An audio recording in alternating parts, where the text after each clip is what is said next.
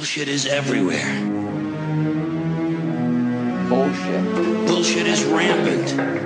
Total fucking bullshit. Bullshit This makes no fucking sense. I mean, it's just bullshit.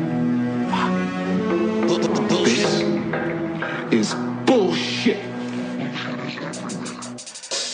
I want you to get up right now and go to the window, open it, and stick your head out and yell, I'm as mad as hell, and I'm not going to take this anymore!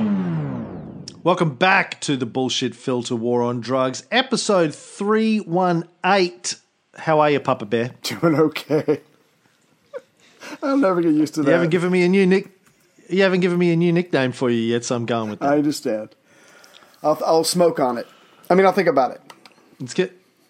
It's going to be your nickname all through Europe. Oh, speaking of which, I better order a box of cigars for you to bring with you. It's been 2 months since Chrissy and I have had a cigar. 2 months. Oh my God! Are you going to get high? Yeah. Are you not high, but are you going to get lightheaded when you have your first cigar? Sometimes I do. No, I doubt it. Yeah. But I honestly don't know when we're going to have a chance to smoke over there anyway with Fox around. But anyway, we'll figure it out. Yeah, we'll figure it out. Okay. Yeah. So, in our last episode, we started talking about how the beatniks led to the hippies and this explosion in interest in drugs in the 60s. Just Harry Anslinger retired in 1962, and then drugs really took off after that. Right. And, I'm sure he was sitting around going, see what happens? I retire. Boom. Everyone starts doing drugs. Now, towards the end of the 60s, Lyndon Johnson, as president, put together something called the Commission on Law Enforcement and Administration of Justice, or the CLEAJ, was its acronym, Was it? which was not the world's No. greatest acronym. Did you read about that, the CLEAJ? No, please tell me. It's fantastic. I actually downloaded the report and read it, all 342 pages of it. So it was 19 commissioners that he had, appointed in 1967, to study the American criminal justice system and produce a report on what to do. They had hundreds of people working on it.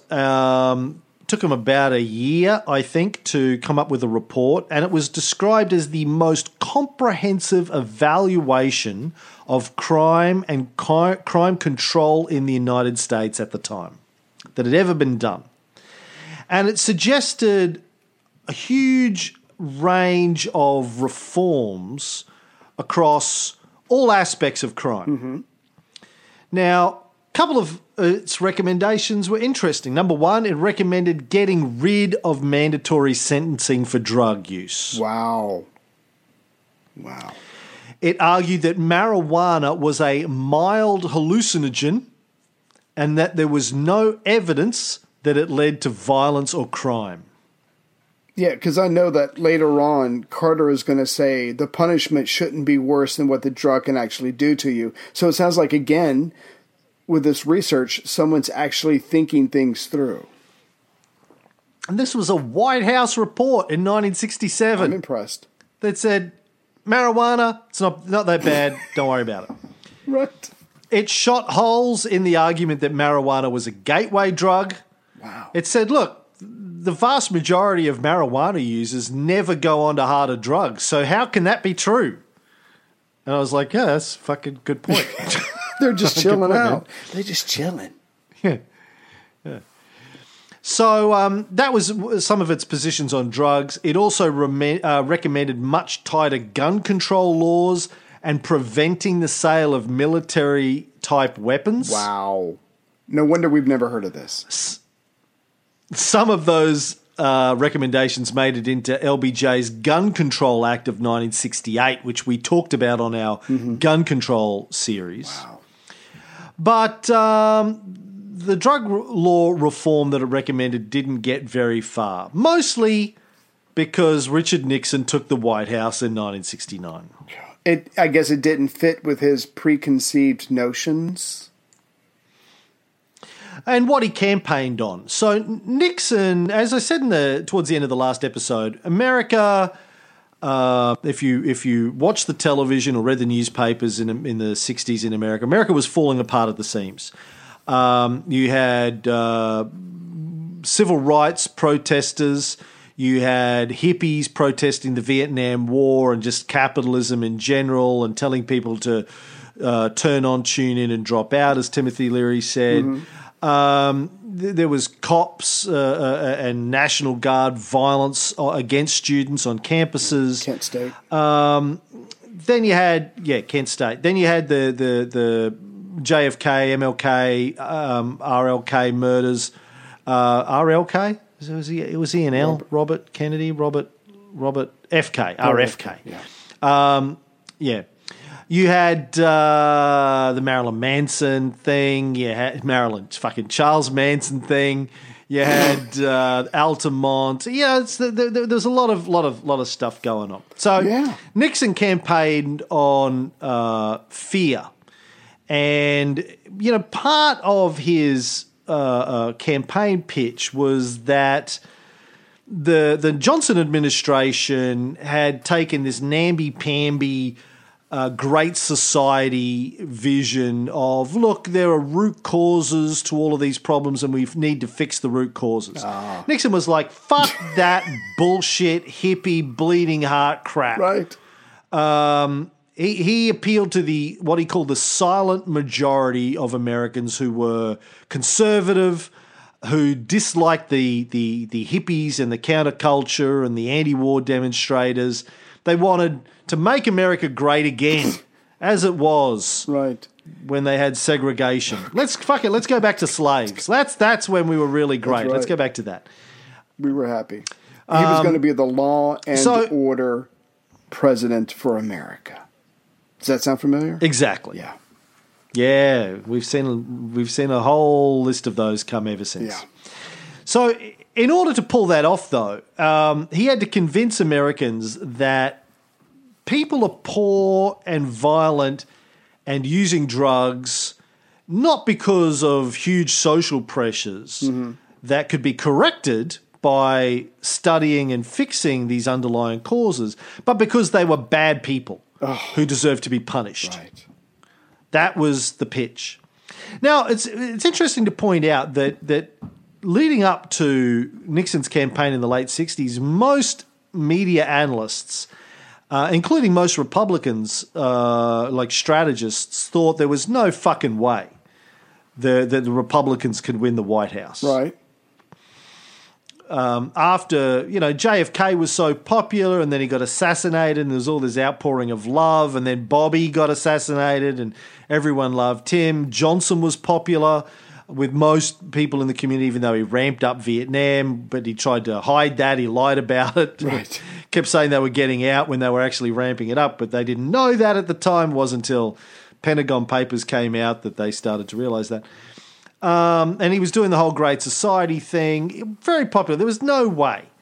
But they figured it out, and it was by, making out all of the protesters to be bad people. Jeez. And again, like we've been saying in the last couple of shows, of a certain age, white America believes this. They want to believe it. They're a willing audience, and they're going to swallow it hook, line, and sinker. In fact, they're going to meet Nixon halfway in this version of what the truth is. Well, as you said at the end of our last episode, Nixon picked up Harry Anslinger's fear-mongering about drugs, and it's all driven by Mexicans and the darkies and the rapists, and they're violent. And he ran with that and said, well, if it's not just the Mexicans and the blacks, it's everybody who uses drugs is just an evil, bad person. Everyone who's protesting, trying to change things is evil and bad, and probably working for the commies. Right. And it's harder to demonize somebody who's stealing to feed their family, but it's easy to demonize drug taking as just being escapist and pleasure driven. Right. It's not about a spiritual experience. It's not about an alternative set of values and priorities. They're just lazy dropouts. Yeah. Lazy, useless, good-for-nothing bums. He was helped by the media in this. In one example, in October 1967, Reader's Digest published an article that said, which is I think what, in that last clip I had Timothy Leary, he made a joke about Reader's Digest. This is the article he was referring to.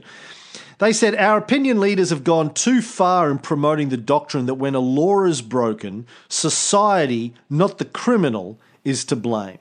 Because you made this point before that people who are trying to do the right thing can go too far and excuse away or explain things. And then obviously people like Nixon can go too far on the other way and just see everything that just only to use punishment for every wrong, no matter why or no matter how big or small the consequences are. And that's the type of person that Nixon is, or at least that's what he's espousing to these people. And they're going to eat it up and they're going to vote for him. Yeah. Yeah, so Nixon said, look, the country has got to stop looking for root causes and instead put its money into increasing the police presence and cracking down. Swift and sure retribution, immediate and decisive force must be the first response. Now, the article in Reader's Digest that I was quoting was actually written by Richard Nixon. What? This is, he wrote the article. Oh, my God. It was the lead up to his presidency. Oh. Now, Newsweek reported that the age of US drug users is dropping rapidly, sometimes reaching down into elementary schools. What? Just a fairly typical news report of the day about drugs. Offered no data to back that up. Okay. Posted photos of junkies overdosing in Harlem. Quoted principals from schools saying they'd found young teenagers smoking pot in school bathrooms. But again, provided really no evidence to back that up.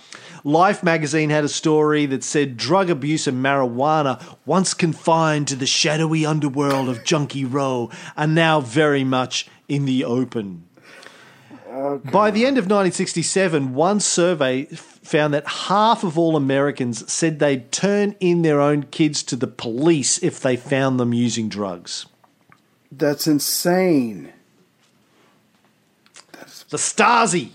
Yeah. I value law and order more than my own child. Well, if my child's using drugs, they're obviously a latent criminal, rapist, murderer. But possibly they're a Mexican. There's a good chance. What? Because their dad might be Mexican. But the point is, they're not turning them in to get them help. They're turning them in to make them stop what they're doing. It sounds like no sympathy, no compassion, no understanding, just punishment to get them to stop. Stop using that mind-altering substance while I stand here smoking my cigarettes, which are good for you, and drinking my third gin and tonic of the night. Just to get through living with you. And taking Valium. Right. Yeah. Now, LBJ knew that he was a target for being soft on crime, so he tried to get J. Edgar Hoover to add drug enforcement to the FBI. Hoover again said, no, not going to do it. Oh. So Johnson took drug enforcement away from the Treasury, which is where the FBN had been situated for all this time, the Federal Bureau of Narcotics. And he yanked the regulatory powers away from the Food and Drug Administration and combined them to create a new agency in the Justice Department called the Bureau of Narcotics and Dangerous Drugs, the BNDD. Oh, my God. He's good. Which was the predecessor of the DEA, the Drug Enforcement Administration. Right. And I don't want to get ahead of you, but there's a memo that gets sent to Nixon on June 1969. Just let me know and I can read that out. But just to show you the advice that Nixon is getting and the things that he is willing to do to make all his campaign promises true. So June 1969, memo to the president. It says, herewith is a report of your marijuana and dangerous drugs task force. The task force recommends that the Mexican government be forced into a program of defoliation of the marijuana plants using borrowed or leased equipment from the United States by commencing a campaign of strict enforcement and customs inspection at the border, including controls of small plane flights. So again, the Americans know to a degree where it's coming from, somewhere in Mexico. And that's going to change later, but that's for later. So what we should do is literally use our economic and military power to pressure the government into destroying these crops. And of course, you have to use chemicals and things that are not good for the humans that live around them. But the point is, they are willing to do this to break, I'm sure this is breaking international laws, to force the Mexican government to go along with whatever Nixon's White House wants. And they want a full war on drugs, on marijuana. And who wrote that memo? I don't know.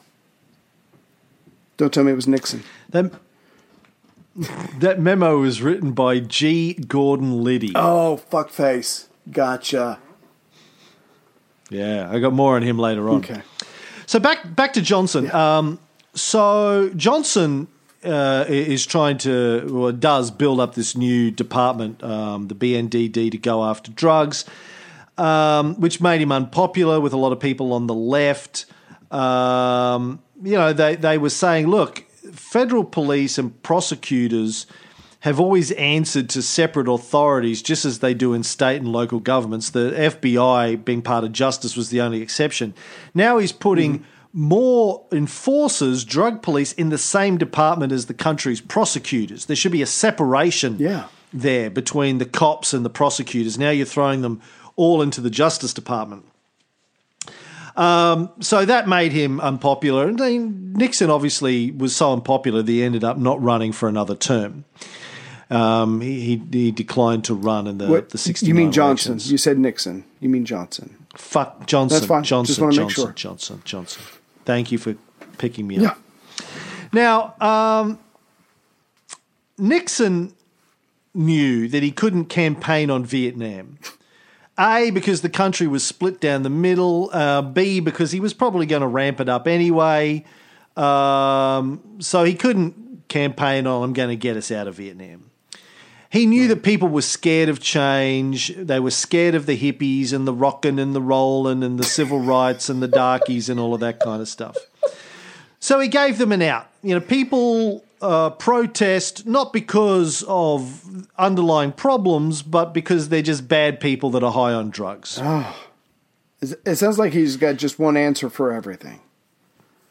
Yeah, that was the right answer too, as it turns out, for his election chances. He said he stood for the forgotten Americans who go to work and pay their taxes and support their schools and churches. 2 months before the election, he gave a speech at Disneyland. He said, as I look over the problems in this country, I see one that stands out particularly, the problem of narcotics. So I'm sorry, the Nixon ride would be the scariest ride at Disney World if I were to go there. Where's my Nixon quote? It'd be a wax figure of Nixon talking to you. Well, when the president does it, that means that it is not illegal. There you go. That's all his ride would be, him saying that over and over again. Well, him sticking his robot dick in your mouth and saying, well, if the president does it. Well, just what you were, it's not illegal. Your quote from him a second ago, that's right out of Trump when Trump said the great unheard, or, I hear you. So again, just these guys have got their finger on the pulse of a certain segment of society and they know what to say. Yeah, but they all do that. That's true. Every politician since Nixon has said the same thing. Yeah, some do it better than others, but you're right. It's a standard part of a playbook. Yeah, certainly is now. Yeah. So the federal government at the time didn't have much of a role in law and order. So this was the problem. He campaigned on a law and order ticket. Mm-hmm. But the federal government didn't have much to do with that. It was mainly a state and local issue. The federal government only had responsibility for interstate crime. The mafia, white-collar fraud, national security, smuggling, crimes that crossed state lines. Mm-hmm. So after he gets elected, Nixon's top guys, names that people may have heard, John Dean, John Mitchell, John Ehrlichman. Apparently he didn't have to be called John to work for Nixon, but it helped.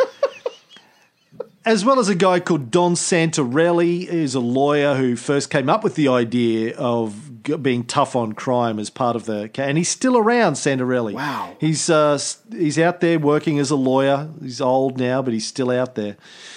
Jeez. They cooked up the idea to make drugs something the feds could go after in a hard way, because drugs were almost entirely imported into the country. Mm-hmm. Protecting borders was a federal responsibility, and drugs usually moved across state lines, so they decided they could go after drugs and make a case for that. And they were going to start with the one location where the White House could quickly do something, which was D.C., where the federal government actually is in charge of law and order. Mm-hmm.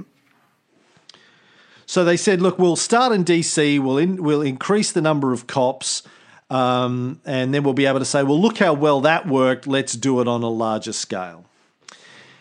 Now, as you say, the other border that they tried to fix in 1969 was the one with Mexico. The problem was Mexico wasn't shutting down the drug trade coming from their side of the border. The Mexicans kept saying to the US government, look, it's the problem's on your side. People keep wanting to buy it. Yeah. If they didn't want to buy it, our guys wouldn't be able to sell it. So why don't you take care of your side Yeah. and stop pointing the finger at us? Oh, God. Good point. That's when Gordon Liddy came up with the idea of flying planes into Mexico and spray dusting the marijuana crops with poison without asking the Mexicans. As you say, this would have been illegal. They said, no, we won't do that. For now, we'll do that later. That'll be plan B. But they came up with another idea, and this idea was Operation Intercept, and they gave Liddy the job of executing it. Oh, God. Intercept sounds ominous. Like like someone's going to build a wall on the border almost. Just a wall of men. Yeah, kind of. Yeah. A wall of men, yeah. Do you want to talk about it? No, you go right ahead. I just had that they, I guess they literally searched every car, every vehicle, every plane that came through, but that's just me guessing. Yeah.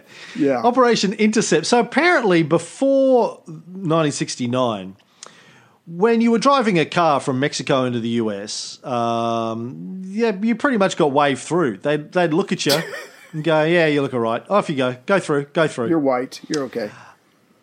All of a sudden, they decide they're going to stop and search every car that comes from Mexico to the US. Right.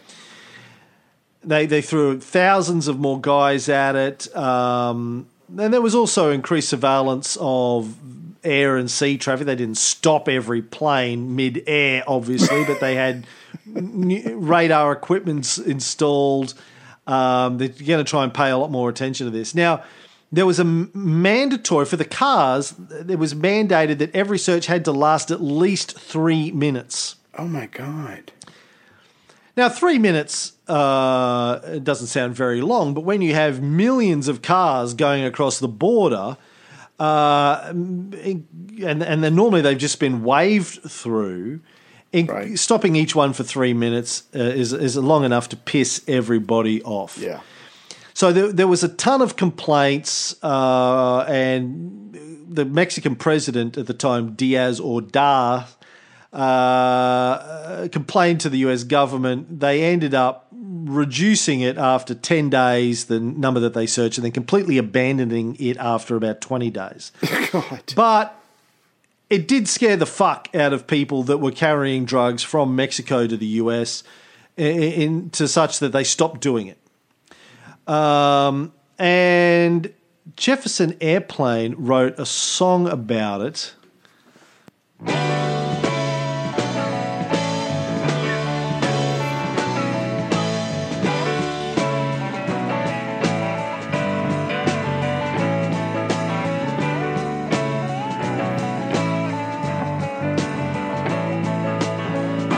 and Charlie, twins of the trade, come to the poet's room, talking about the problems of a leaf, and yes, it'll be back soon. There used to be tons of gold and green coming up here from Mexico. Up donde está la planta, mi amigo del sol. But Mexico is under the thumb of a man we call Richard, and he's come to call himself king. But he's a small-headed man, and he doesn't know a thing about how to deal for you.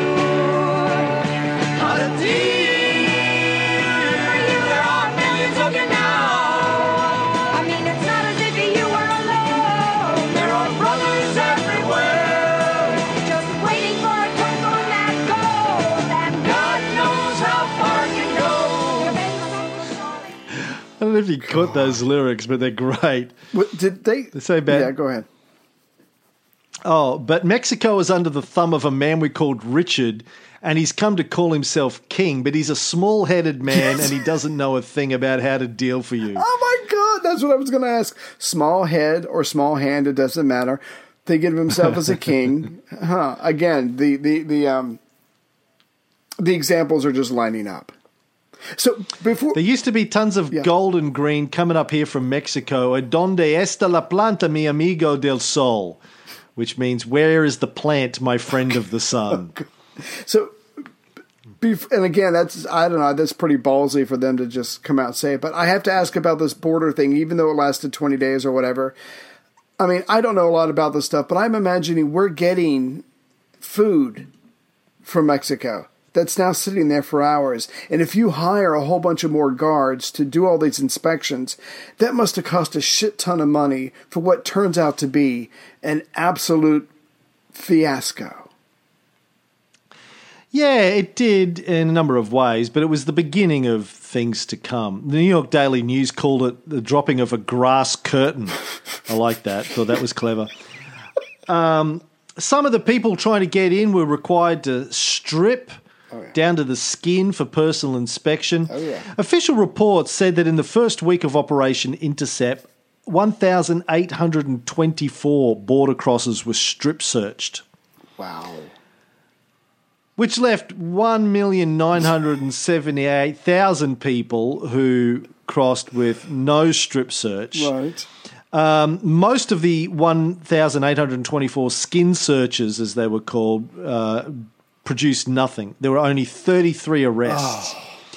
So 2 million people crossed over during that period, and there were 33 arrests made. So as a percentage, that's 1.1.0, 1.00, 1.0, and 0.0002%.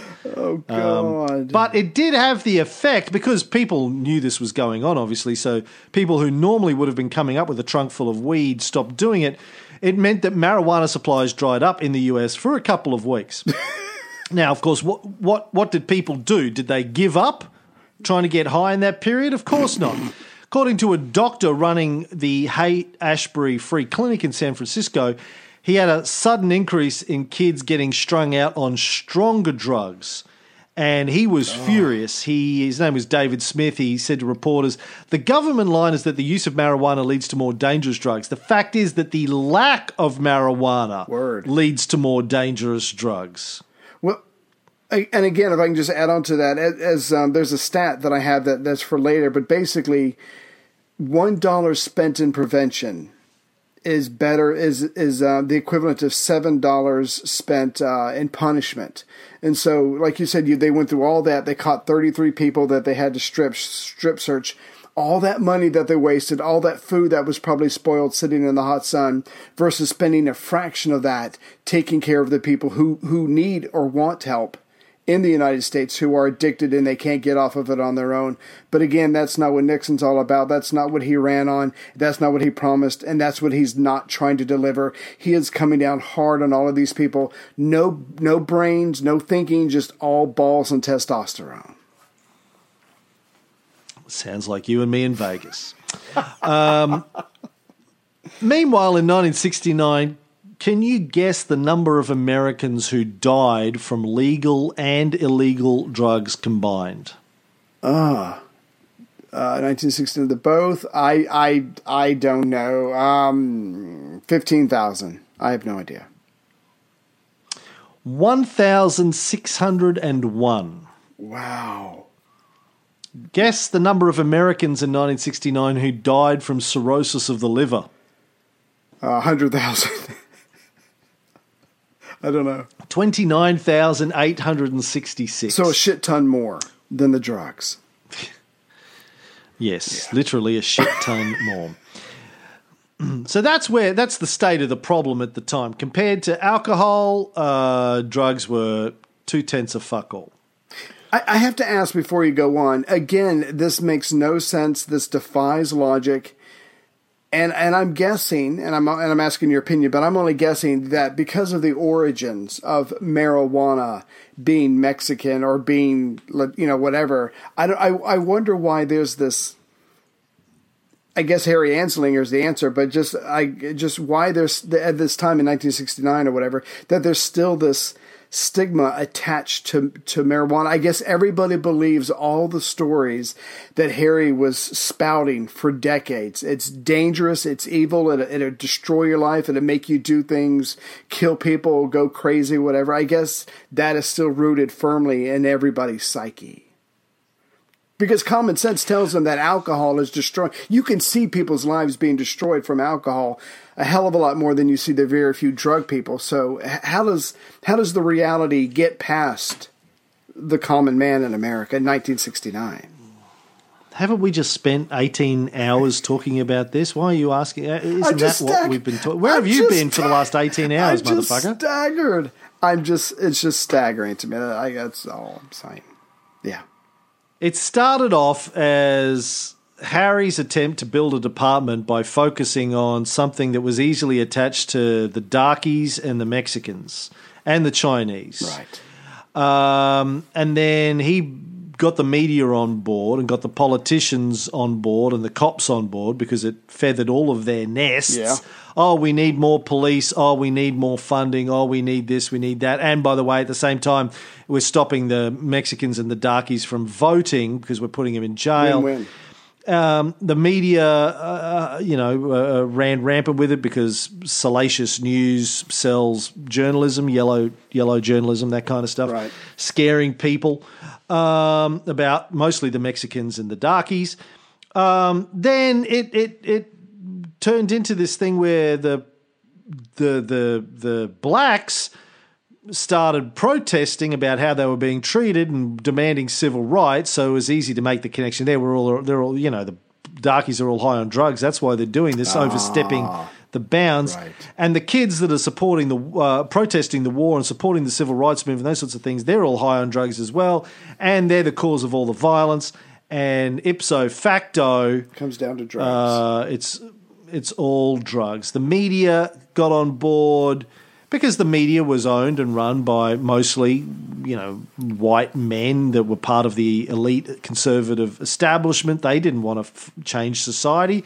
They like the way society is because they're the head at top of the heap. Right. If you're the top of the heap, you're a rich millionaire or well-paid executive. You don't want to change society. You don't want the hippies to be successful, and you don't want anyone to go, you know what, you're right. Yeah, I've taken some peyote and I've realised you're right. Capitalism is bullshit. Right. I don't need 2 cars and a house and a big house and a chorus girl girlfriend. All of this stuff. Yeah. It's not important. I just want, to live simply. Inner peace. Peace and harmony Yeah. with the people around me Yeah. and explore the mysteries of the universe. That's no way to grow an economy. In 1970... 2 of Nixon's top guys, John Ehrlichman and Bud Krogh, right, who was another lawyer working for the Nixon White House, invited the producers of some of the most popular TV shows of the day to the White House. Oh, shit. Producers of shows like Mod Squad, General Hospital, Mission Impossible, My Three Sons, Hawaii Five-0, Andy Griffith, etc. I don't like where this is going. And they asked the producers to start including more anti-drug stories in their programming. Well, they were like, listen, we're not here to tell you what to do, but you're a white man. Right. You see what's happening around you. Do you want the darkies and the hippies to take over things? Hell no. All right, so they're being driven by drugs. You need to help us out here by putting more anti-drug. We need to be making the general public think that drugs are bad, okay? And they were like, okay. So within a few months later, that started happening, and there was an increasing number of bad drug dealer, bad drug user stories happening in top-rated TV shows across the United States. The print media continued to play along as well, as we know they have all along, and Hollywood kept making bad drug movies. In March 1970, Time magazine found a 12-year-old heroin addict named Ralphie DeJesus, or Ralphie DeJesus, ran a photo essay about him under the headline, Kids and Heroin, the Adolescent Epidemic. The gathering tragedy is that Ralphie is not special. Heroin, long considered the affliction of the criminal, the derelict, the debauched, is increasingly attacking America's children. Article went on to quote unnamed experts, saying that the number of teenage addicts in New York may mushroom fantastically to 100,000 this summer. Wow. However imprecise the figures, there is no doubting the magnitude of the change or the certitude that something frightening is sweeping into the corridors of US schools and onto the pavements of America's playgrounds. Oh, my God. But the actual experts were saying that's bullshit. Large multi-year studies were showing that only a very, very small percentage of American kids were using drugs. And if they were using drugs, they were mostly tobacco and alcohol. Like their parents.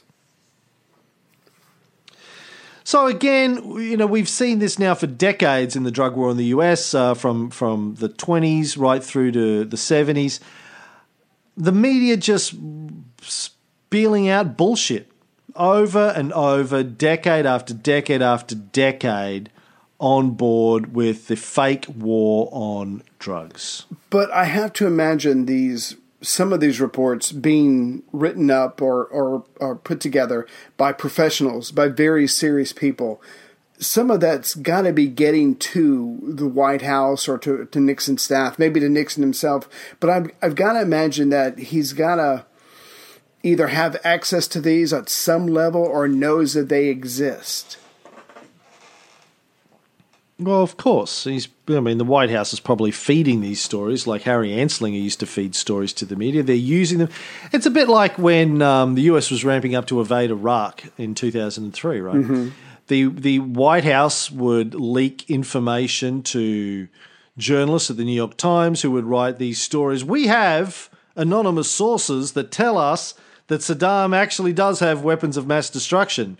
Then the government, Bush's administration, would say, look, even the New York Times is saying that they have sources that Saddam has weapons of mass destruction.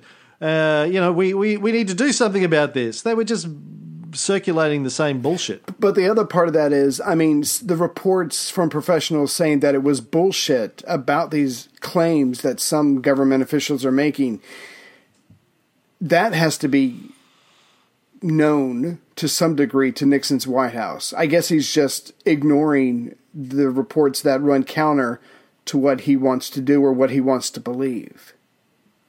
Yeah, the mainstream media and the government's ignoring the information that goes against it. It's a version of cognitive bias, I guess. Cognitive bias with a deliberate agenda. He ran on Law and Order. He's got to be the Law and Order guy. You can't run on Law and Order and then go, you know what, actually, we've looked at the data. There's no problem. We need more Sorry, hugs. Everyone go back to what you're doing. We need more hugs and love. Can't do it. And then in late December 1970, about 2.5 months after I was born, Bud Krog's phone in the White House rang. Ring, ring. Guy on the other end said, first of all, got to tell you, Cameron Riley was born. We just heard news. He's like, fucking about time. There was a star in the sky. I There were saw some it traveling. birds. It stopped. Yeah. Lightning.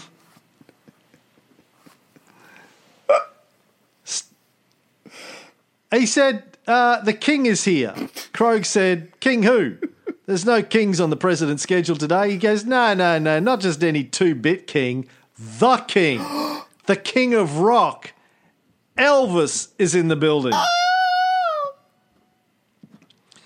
So Elvis had just turned up at the White House, turned up at the gate, handed the guard a 6-page letter in his own handwriting, which apparently was nearly illegible, on American Airlines stationery, saying that he was a big admirer of the president and he wanted to help him spread his anti-drug message. And he said, look, the drug culture, the hippie elements, the SDS, the Black Panthers do not consider me as their enemy, or as they call it, the establishment. He said, I call it America and I love it. I can and will do more good if I were made a federal agent at large. All I need is federal credentials. Was he high? Pretty much. But there's other stuff going on that I'll get to as well. Okay. Now, he was apparently registered at a nearby hotel under the name John Burroughs. Sure, John. He said, look, I'm going to be here as long as it takes to get credentials of a federal agent. I have done an in-depth study of drug abuse and communist brainwashing techniques, and I'm right in the middle of the whole thing where I can and will do the most good. He goes, look, I know you've got TV shows. I know you've got the media. I know you've got Hollywood, but you don't have the king. If you really want to spread an anti-drug message, Right. you need the king. Uh-huh. Got to have the king.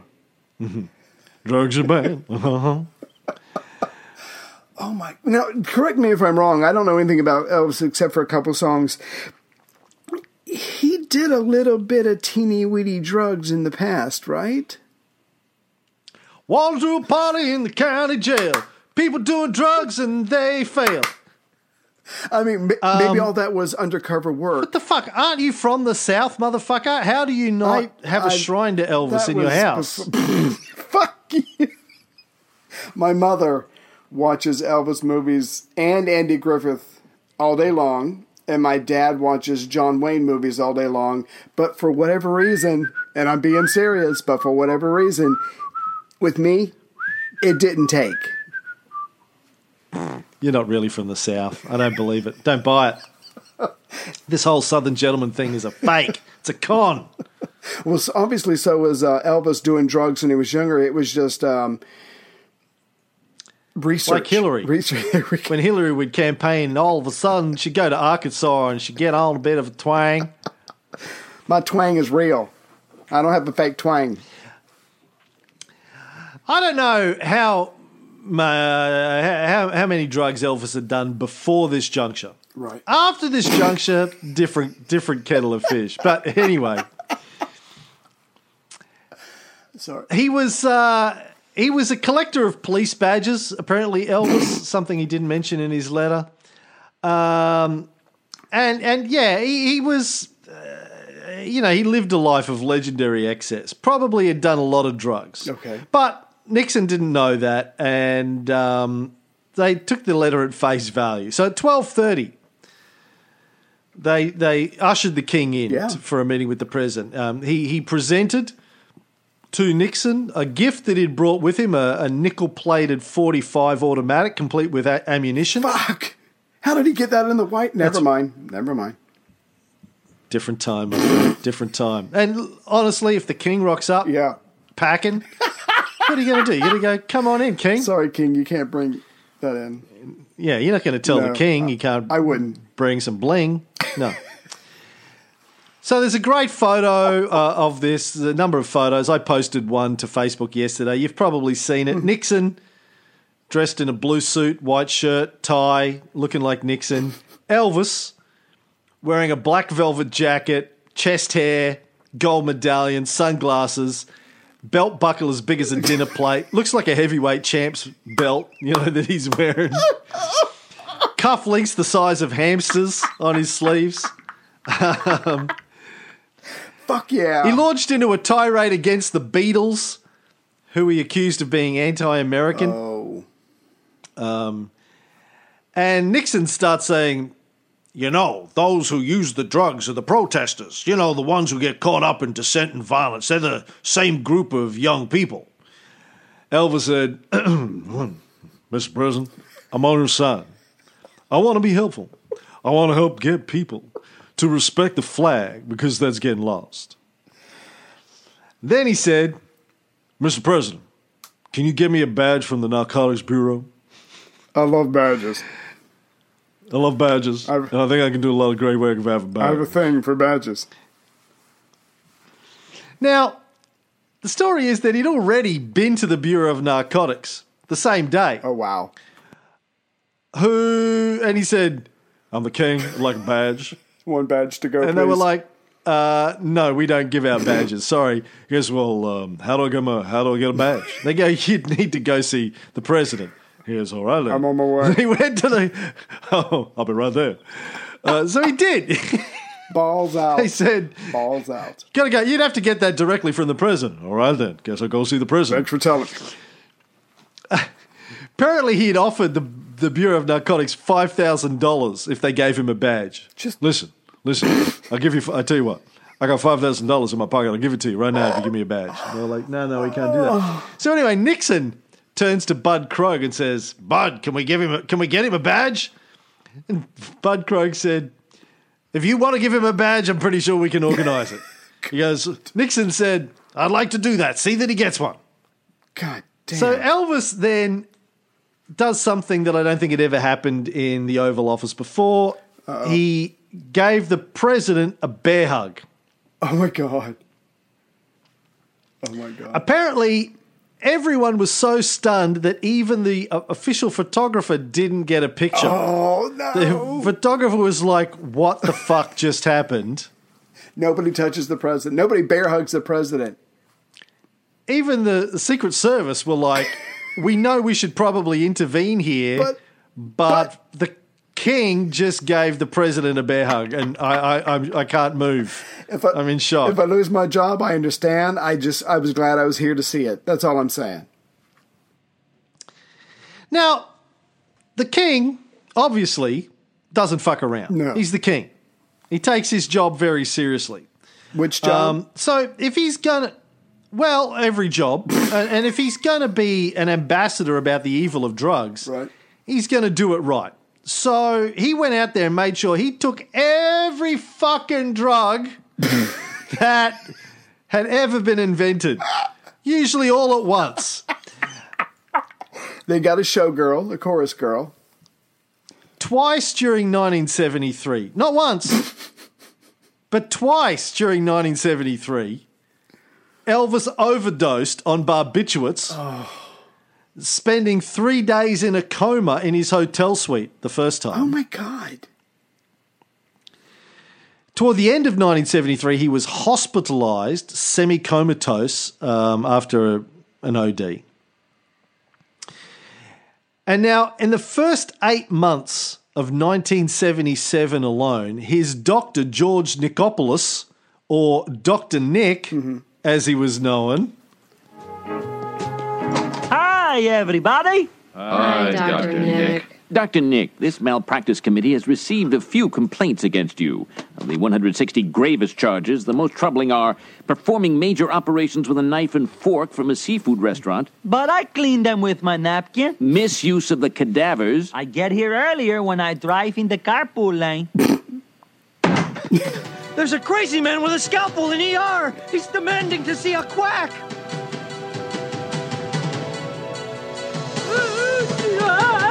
Hi, everybody. Now, tell Dr. Nick where is the trouble. I'm edgy. I got ants in my pants. I'm discombobulated. Give me a calmative. Slow down, sir. You're going to give yourself skin failure. Okay. Now, the symptoms you describe point to bonus eruptus. It's a terrible disorder where the skeleton tries to leap out the mouth and escape the body. No, you're talking. Our one chance is transdental electromicide. I'll need a golf cart motor with a 1,000-volt capacitor. Start! Doctor, I can't in good conscience. Now there's no time, man. We'll have to improvise.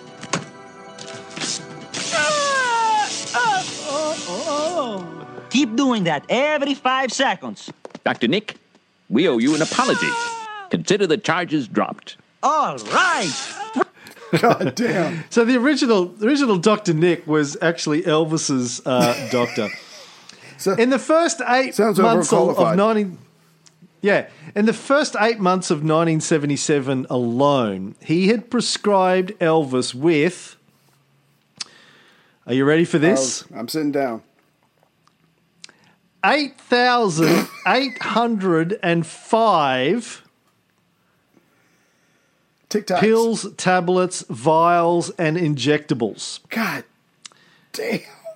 Let me just go over that again. From the 1st of January 1977 to August 16th, 1977, he wrote prescriptions for Elvis for 8,805 pills, tablets, vials, and injectables. So that's 7.5 months. Let's be generous and say 8 months. Right. 8,805 divided by 8 is 1,100 a month. Sure. Divided by 30, that's 36 a day. Now, it's tic-tacs. Not unreasonable when you're the king. I mean, we can't. See, the problem, Ray, is you can't measure the king's drug taking by any normal human standards. Right.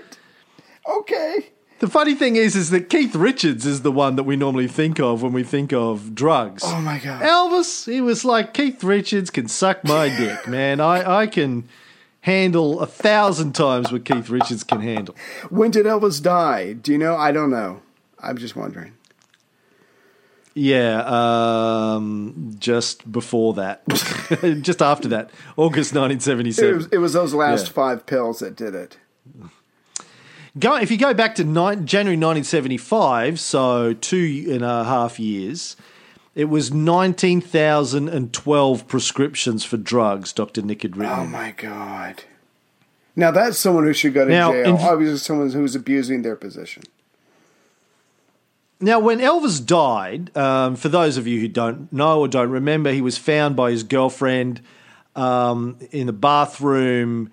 He had literally fallen on the floor off the toilet, right? But he was still in the position where she found him on the floor, still in the position that he would have been on sitting on the toilet. Right. So he had a heart attack, seized up, probably just left sitting on the toilet for a while until he finally gravity pushed him off. Didn't move, like was just hunched over. Think of you like in a fetal position, lying on the ground. And the initial autopsy report said it was a heart attack. But then there were other investigations done later that uncovered all of this stuff, the amount of drugs that he'd taken. Investigators visited 153 pharmacies, spent 1,090 hours going through 6,570,175 prescriptions. Jesus. Then spent 1,120 hours organising the evidence to come up with this number of prescriptions written for Elvis.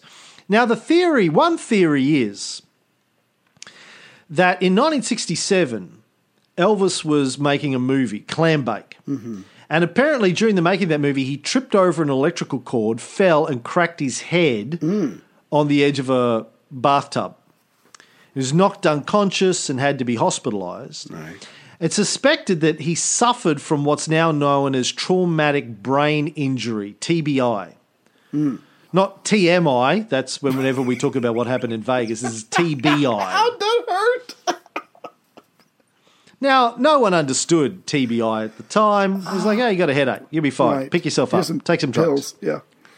Yeah. Now, the theory is that his head injury was so severe that it caused brain tissue to be jarred loose and leak into his general blood circulation. Which can cause autoimmune disorder, which causes a breakdown of other organs. Now, funnily enough, this happened to me. Oh, shit. In 1980 something. 3? You can't remember. 3, I think. 1983. I've got a fractured skull and I've got brain injury in that part of my brain. No. Yeah. It explains everything you need to know about me. I've got a brain injury. I didn't know about it, so I've got a big hole in my head. When I see you in a couple of weeks in Paris, right. Remind me to get you to stick your finger in my hole, and then I'll show you the hole in my skull. I've got a hole in my skull. It's right next to my left temple. Right. Okay. I can't come to Europe. The story is that I was working at the Shotgun Club in Bundaberg, and I'm sure I've told you this story before. You were probably high at the time. I was working in the Shotgun Club when I was a teenager, like as a weekend job, and I would be down in the pit, as we call it, big hole in the ground, roof over it.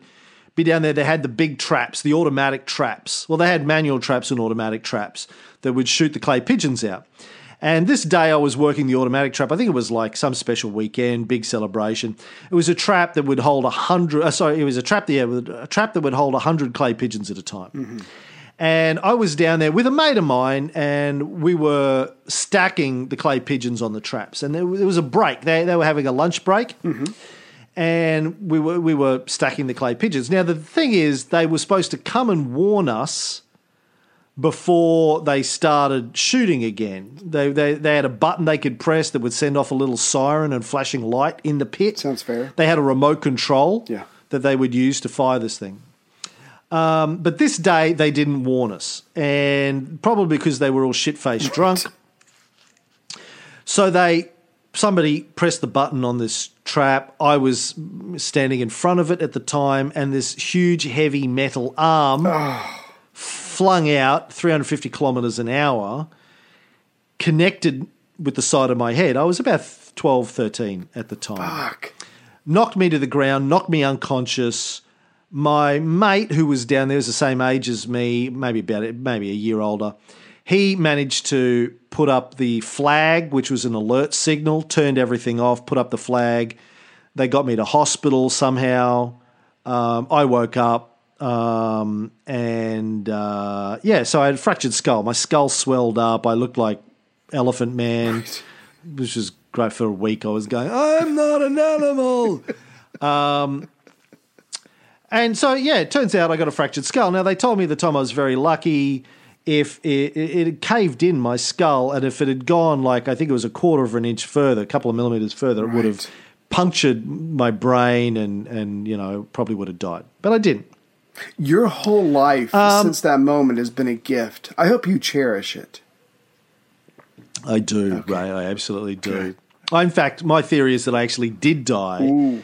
And my whole life since then has been just the dream that I'm having while I'm dying. Nice. Or I'm in a coma and I'm dreaming all of this. That's why you don't need drugs. Either way. Yeah. That's right. Yeah. Anyway, that was that until I was in my mid-30s. And I had to have eye surgery. And they did a brain scan, like what do you call it? An MRI on my brain. Right. And it showed that I was looking at it one day. Actually, I was showing it to my mother. And she went, "Oh, look, you've got brain damage." And I was like, "What?" And I do. You can see it's quite clear. There's one shot is all, pink and grey matter in my brain. Then there's this big white area. Quite a sizable white area. And I took it to my doctor and I said, "What's that?" And he goes, "Oh, that's brain damage. You've got substantial brain damage." Oh, my God. At the time, I just left Microsoft at the time. I think I just started the podcasting at the time too. So there you go. Traumatic brain injury, which explains everything. That's, that's everything you need to know about me can be summed up in that one brain scan. So anyway. For everybody going to Europe with us in a couple of weeks, I need you to talk to Cam like this and enunciate. It's going to be okay. That's why I live in Queensland. It's the way everyone talks in Queensland. So getting back to Elvis, Yes. so the theory is, so in 1967, 68, Elvis looked amazing. Like if you go and watch the 68 comeback special, I love that. which right, he's a complete fucking badass. Leather. Chrissy had never seen it. I showed it to her a couple of years ago. Yeah, he's complete badass. Like if I had to go gay, Ray. Oh yeah. Apart from you, Right. and Tommy Mock and what's his face who was with us in Vegas and North Carolina. Tom? No, the other guy. Oh. Ryan Markley. Oh yeah, he's hot as fuck. It'd be Elvis in the 68 comeback special. Right. So yeah, by 68, he's looking completely smoking hot. Obviously, 9 years later, by the time he died, he looked like a whale. Right. Theory is that he was suffering from this. It changed his body. Side effects of TBI are chronic pain, irrational behavior, severe bodily changes such as obesity and enlarged organs like heart and bowels. Wow. Today, it's recognized as a serious health issue for professional contact sports, and maybe, according to the lady that we had on the Alexander show, may have been something Alexander the Great suffered from as well. Remember, he got a blow to the head with a sword and cracked his helmet. Yeah. She thought maybe he suffered from it as well, which may have all led to Elvis entering this 10-year spiral where he gained weight, became crazier and crazier, addicted to painkillers, very unhealthy diet, lethargic lifestyle, sneaking in a fix wherever he could. Anyway, on the day that he died of a heart attack, probably brought on by consuming copious quantities of drugs, at the age of 42 in 1977, in his pocket was a badge saying that he was a special assistant in the Bureau of Narcotics and Dangerous Drugs. I don't know how to respond. Speaking of Elvis, news in today, 15th of June, 2018, Elvis's drummer, DJ Fontana, who played on Blue Suede Shoes, Heartbreak Hotel, and Hound Dog, died today, age 87. Wow. According to his son, my dad passed away in his sleep at 9:33 tonight. He was very comfortable with no pain. I'll post more tomorrow when I have more information. We asked for privacy at this time. Played with Elvis for over 14 years on over 460 tracks. Jeez. Jailhouse Rock, Heartbreak Hotel, Hound Dog, Blue Suede Shoes. He was on the Ed Sullivan appearance with Elvis, the famous one. He also was on the 68 comeback special. So there you go. What a fucking life, man. In the first rock and roll drummer. That's incredible. Depending on how you want to define the beginning of rock and roll. Sure. Just to wrap up, number of Americans who died in 1970 from legal and illegal drugs, 1,899. Number who died from the flu, 3,707. Number of prescriptions for psychoactive drugs written in 1970, so legal drugs, 214 million. Wow. Most of those were for Elvis, of course, but the rest were for the rest of the population. Amount spent by Americans on legal spirits, wine and beer, $24 billion. And the estimated size of the illegal drug market in 1970 was a mere $2 billion. I do have one stat I wanted to share. There's a guy named Dan Bowne who's written several books on history of drugs. He wrote an article, I think it was for Harper's, and he said between 2001 and 2014, deaths from heroin overdose rose 500% in the United States. But in that same time, deaths from prescription drugs, legal and regulated, rose 300%. So obviously America has a long way to go to try to, so basically we don't deal with our prescription drugs much better than we deal with heroin. So if we are going to decriminalize drugs That's nice. That's good. That's a step in the right direction. But that is only a part. That is a drop in the bucket compared to dealing with drugs that are right now legal and that are meant to help people. So America has a long way to go in dealing with our problem, legal and otherwise, when it comes to drugs. Yeah, Dan Baum's book, Smoke and Mirrors, I used for a lot of today's research. Great book. Really, really good books. Quite old now. Came out in the early 70s, but it's a great book on, Nixon and the drug war. Right. All right, I want to read a review before we go. This is from the United States. Fo Bolo H says, a unique take on what is going on in the world. Very current with views expressed which try to go behind the surface. Not right, not left, just in the messy middle. Well worth a listen. Thanks, Fo Bolo H. Send us an email with your address and we'll send you a token of our appreciation. That's all the reviews. Got some new subscribers, though, I want to give a shout out to. John Kimball, Peter Gillespie, Kevin Levitt, Erica Chris, Steve Bedell, Donna James, Kevin Cunningham, Jade Ruihue, Mara Lee Nelder, Mac Christian, Brett Jones, Barry Thomas, Christopher Retenius, Rick Owen, Alexander Jackson, John Haggerty. Haggerty. I think those are the new ones since our last show. Thank you Welcome for aboard. your support. Yes. Welcome aboard, kids. And that is that. We will be back. It might be a little while before we're back because we're going to Europe for our tour. Don't know if we're going to get a chance to do any specific war on drugs thing, unless we take a lot of drugs in Europe. Maybe we can talk about that. Yeah, we'll redo the Elvis experiment. So there might be a lag of a couple of weeks or something before our next episode is out, but we will definitely be out with new episodes in late July, early August. So don't go anywhere. And as a tribute to the King and his drummer DJ Fontana, I want to go out with this.